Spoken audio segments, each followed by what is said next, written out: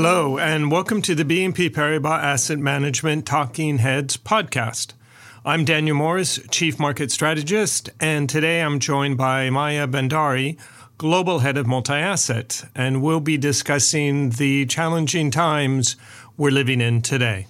Clearly, Maya, one can't stay passive in all of this. So what have you done? How have you reacted to the unfolding events? In the last few weeks, as geopolitical tensions between Russia and Ukraine have continued to escalate meaningfully in a highly unpredictable manner, as you reflect, Dan, I would say we've taken really three chief actions.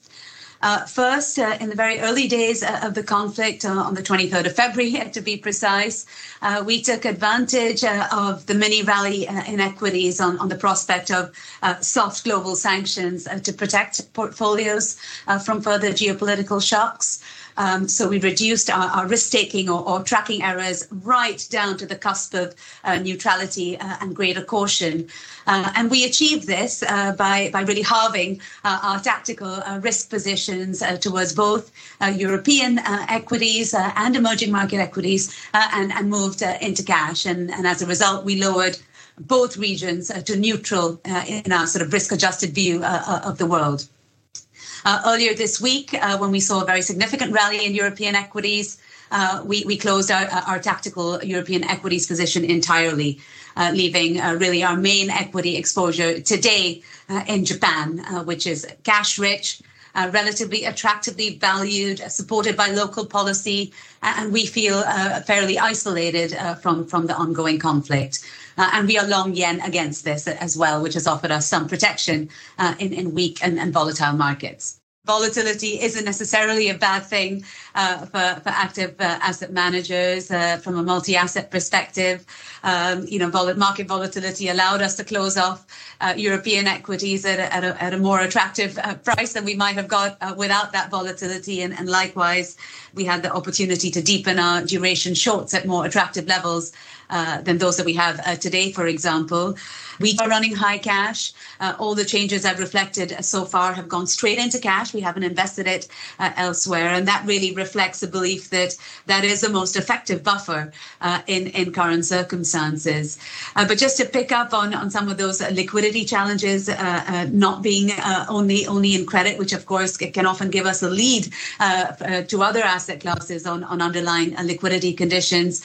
I mentioned we halved our commodity exposures. We had our tactical commodity exposures are taken via very liquid ETFs. But the bid offers on those were, up to 3% on the halting of nickel trading by the LME. So across asset classes, I think we're seeing fairly challenging liquidity conditions. Let's talk a little bit about equity styles, if we may. I think we appreciate that the story prior to the crisis was very much the rotation away from growth towards value. Now that's kind of half continued because you've had commodities do well, but on the other hand, financials have not done so well. Has the recent events, has that changed your expectations for relative performance, growth and value? Is there going to be a differentiation within growth, types of growth or regions? So I'm just curious in what way, if at all, things have changed. The discount rate, if you will, for equities has fallen very sharply. So if I look in Europe, for example, weighted by GDP, real yields are about 350 basis points lower than they were in 2011 when oil prices were last at these levels. If I look at the US, forward real rates are, 100, 125 basis points lower than they were at a time associated with secular stagnation, which I would say was a fairly downbeat assessment of the global economy. Now, perhaps threading this to equities, perhaps one reason that growth hasn't done better, maybe that others like us expect further movements, significant moves in real yields or discount rates more broadly as central banks respond to significant underlying inflation pressures, which long duration growth stocks broadly, and broadly is important here because it's the broad picture that I'm speaking of, are particularly vulnerable. And And I think it's fair to say that, again, broadly, growth stocks have enjoyed a fairly unusual sweet spot in recent years. The discount rate applied to future cash flows has been anchored ever lower by real yields, while cash flows have been boosted hitherto by rising break-evens. Another way of putting this is that the two chief drivers of most, not all, but most asset market returns, cash flows and discount rates, have been very, very positive for growth stocks. And I guess some of the shifts in those drivers comes at a time when valuations are broadly pretty full. So while the NASDAQ, for instance, has derated by 23% this year on forward multiples, it's still in the top third of its valuation range over the last 10 years. A similar story, I would say, for growth more broadly right now. So, the 12-month forward price to earnings ratio is about 24 times. The average is closer to 19. So, there is still a premium in there. To be clear, though, should growth become more scarce and stable growth does become a lot more attractive. And within those broad brushes of sort of growth versus value, there are clear opportunities emerging from the bottom up.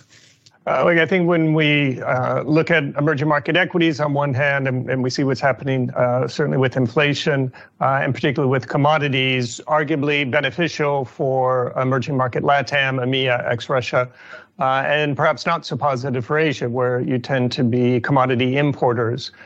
So Maya, kind of what your view is, expectations are for emerging market equities. Yeah, I would say, the surge in commodities like we've seen, so fairly broad-based across energy and food, I would say is actually more challenging for EMs broadly, because food and energy are such big parts of consumption, both in LATAM and in Asia and SEMEA. So we don't have the same core versus headline component as we do in developed markets. And inflation expectations are more easily unanchored by current inflation, perhaps, than we see in the West. So I would say perhaps a more challenging setup than we saw at the start of the year, but that is counterbalanced to a degree by the fact that EM central banks were, in a way, quite considerably ahead of the curve relative to developed markets, hiking through much of last year. Now, emerging market equities are certainly interesting. They're an area that we had favored until late February, when we tactically clipped back emerging markets along with Europe, seeking to reduce our risk. Now, the motivation for clipping back emerging markets was that they had held up rather well, at least until the 23rd of February or so, remained quite vulnerable to the disruption from both energy and indeed food prices. And there was, there was some risks, if you will, to watch around China's posturing, both around policy more broadly and indeed around the conflict. So these were strongly tactical moves, seeking to reduce risk at the very start of this conflict. When I look today, I would say EM sort of sits alongside Japan as being attractively valued. And at least in China, and this is quite important, policy is pulling in the opposite direction to developed markets, which is also supportive. I guess China started pulling in the opposite direction a year ago when developed markets continued to ease, and China very much decided not to, thereby delivering tightening in relative terms versus the rest of the world.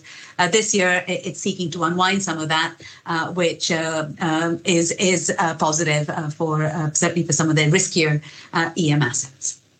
So I think we have time for a lightning round question. So just a quick response on your highest conviction view right now. Well, from a multi-asset standpoint, highest conviction view is being short duration. I guess in addition to what we've already discussed, I might add that, from a purely multi-asset perspective, I think we question the role of government bonds as a source of diversification. The nice thing about a bond is you're shown what you'll be paid. The not so nice thing is 1.5% to even 2.5%. That's not a huge amount of protection that you're getting. And as we've discussed, I think many of the ingredients for higher bond yields are very much here. We've had an oil shock overlaid upon a larger and longer lasting inflation shock from COVID-19, acute labour market shortages, large scale stimulus rolling back faster than expected, and so on. So being short duration, I think, would be the highest conviction view right now, if I had one view that I could share. Well, that's all we have time for today.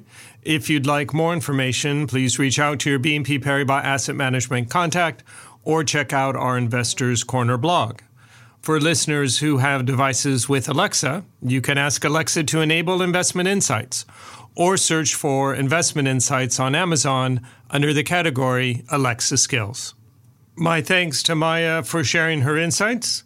Please join me next week when I'll be speaking with Qi Lo about all that's happening in China. Until then, we hope you stay safe and take care. This podcast presentation includes a discussion on current market events and is not intended as investment advice or an offer of products or services by BNP Paribas Asset Management. Please keep in mind that the information and analysis in this presentation is only current as of the publication date.